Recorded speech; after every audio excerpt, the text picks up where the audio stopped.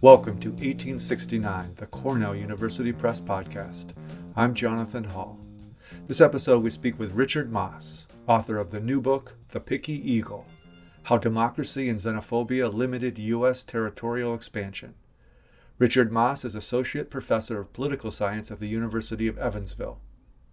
We spoke to Richard about why the United States stopped annexing territory, and why U.S. leaders often declined even profitable opportunities for annexation due to xenophobia and overtly racist rationales, fearing that new territory would bring into the United States large populations they saw as alien in terms of race, ethnicity, language, or religion.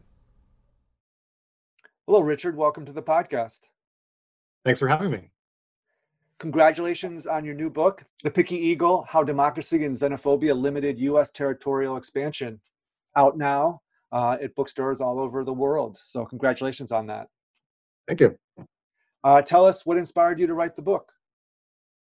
Well, way back as a grad student at Notre Dame, I was in the position of many grad students, that is, finishing my comprehensive exams and not really having any idea of what I wanted to do for my dissertation. And so I was thinking about a lot of different things, reading a lot of different books, and ultimately I just kept coming back to this idea of what's the question that seems most important in the world, and yet I still don't really have a good answer to it. And to me, that puzzle was why the U.S. rose to this unprecedented position of global unipolarity in the 20th century, and yet seemed to be doing all sorts of things that were aimed at stabilizing international relations rather than sort of world domination type stuff that most great powers in history seem to be focused on. And so, even though obviously the US did plenty of messing around in other countries during the Cold War, it also revolutionized international law by banning conquest after World War II. Created a wide network of international organizations aimed at stabilizing international relations. And I kept sort of just coming back to, how different would all of that have been if the U.S. had been trying to conquer territory during World War I and World War II instead of reversing other powers' conquests. And so that question, that lingering impact of this decision that must have been made at some point to abandon territorial expansion led me back further in U.S. Foreign policy history to wonder then, well, what explains that end of U.S. annexation? Because, of course, the U.S. was trying to conquer and annex territory throughout the early 1800s.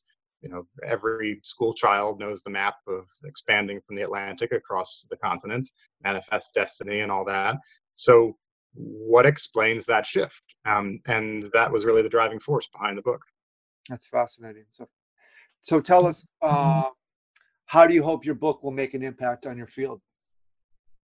Well, there are a few different impacts I hope it'll have. One is by contributing to attention to the roles of identities and domestic politics in international relations. There's a wide and growing literature on both of those.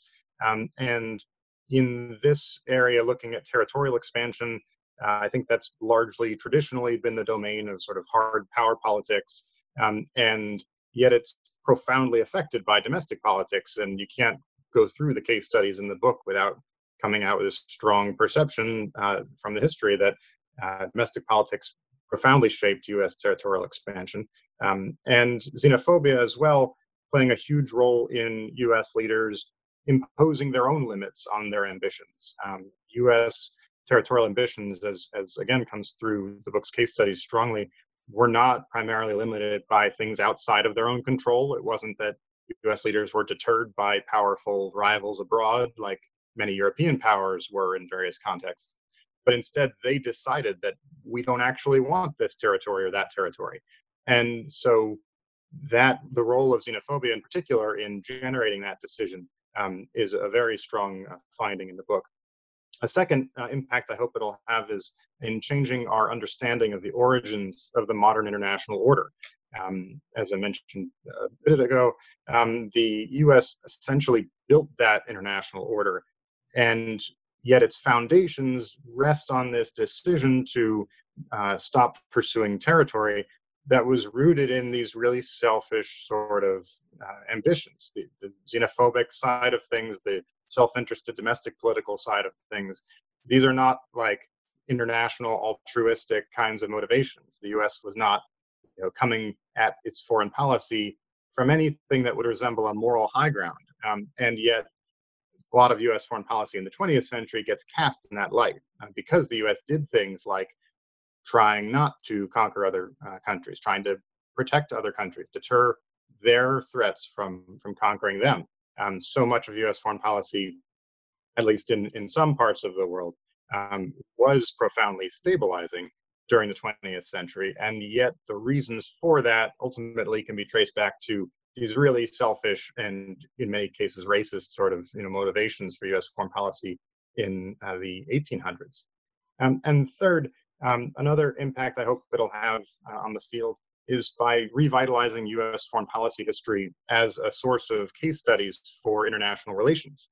The Cold War has often and always really been a source of case studies in international relations research, but pre-Cold War U.S. foreign policy history, not so much. There are a few major contributions here that I consciously try to build on, work by Jeff Miser, Scott Silverstone, Fareed Zakaria, and some others.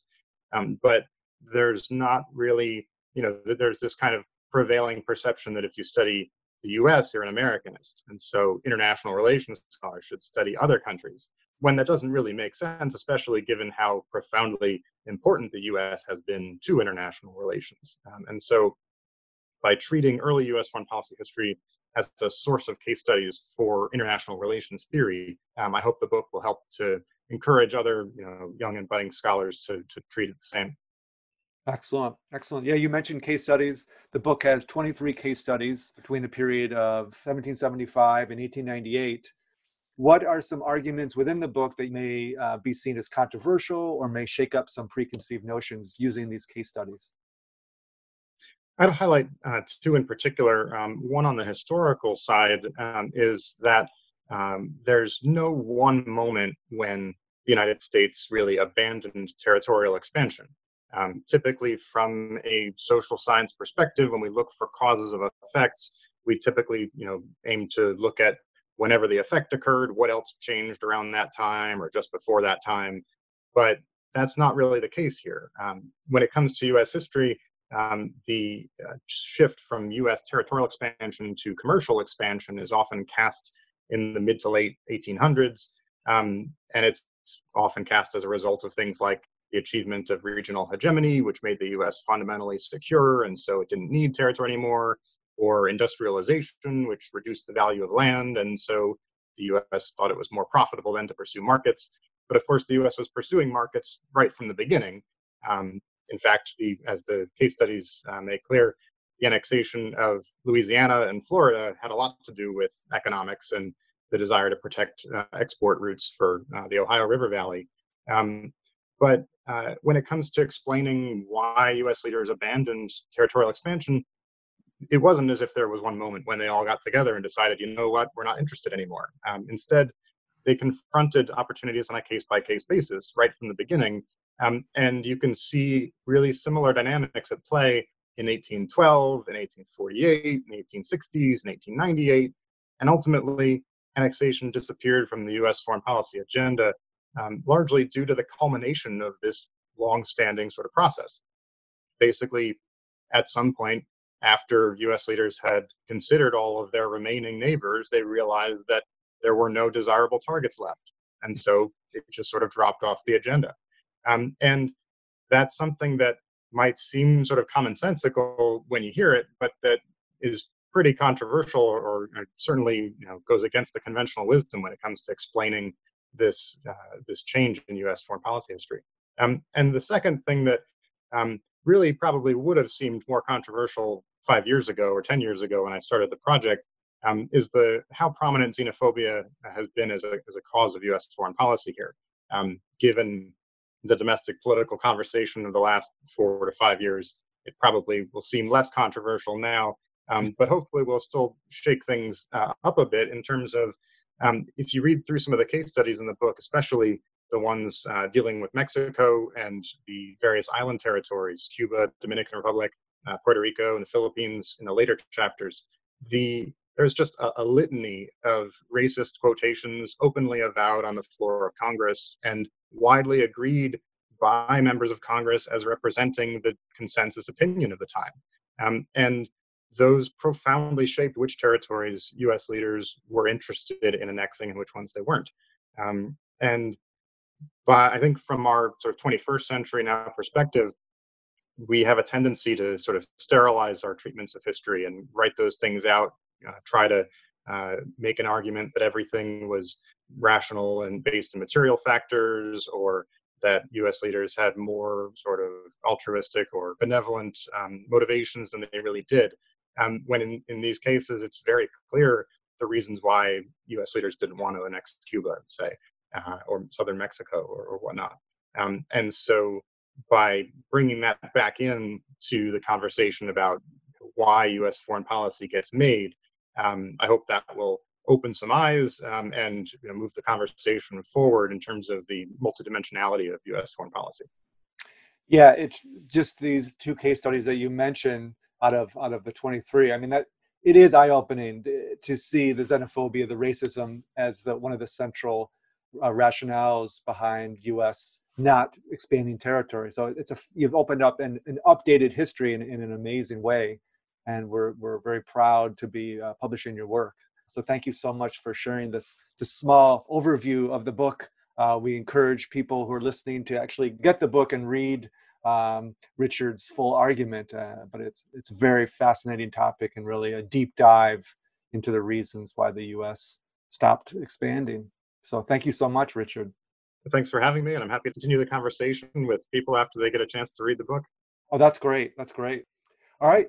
We'll talk to you again soon. That was Richard Maass, author of the new book, The Picky Eagle: How Democracy and Xenophobia Limited U.S. Territorial Expansion. Follow Richard on Twitter. His handle is @RichardMaass. As a loyal listener to the podcast, we'd like to offer you a special 30% discount on his new book. To receive your discount, please go to cornellpress.cornell.edu and use the promo code 09POD. If you live in the UK, use the discount code CSAnnounce and visit the website combinedacademic.co.uk. Thank you for listening to 1869, the Cornell University Press Podcast.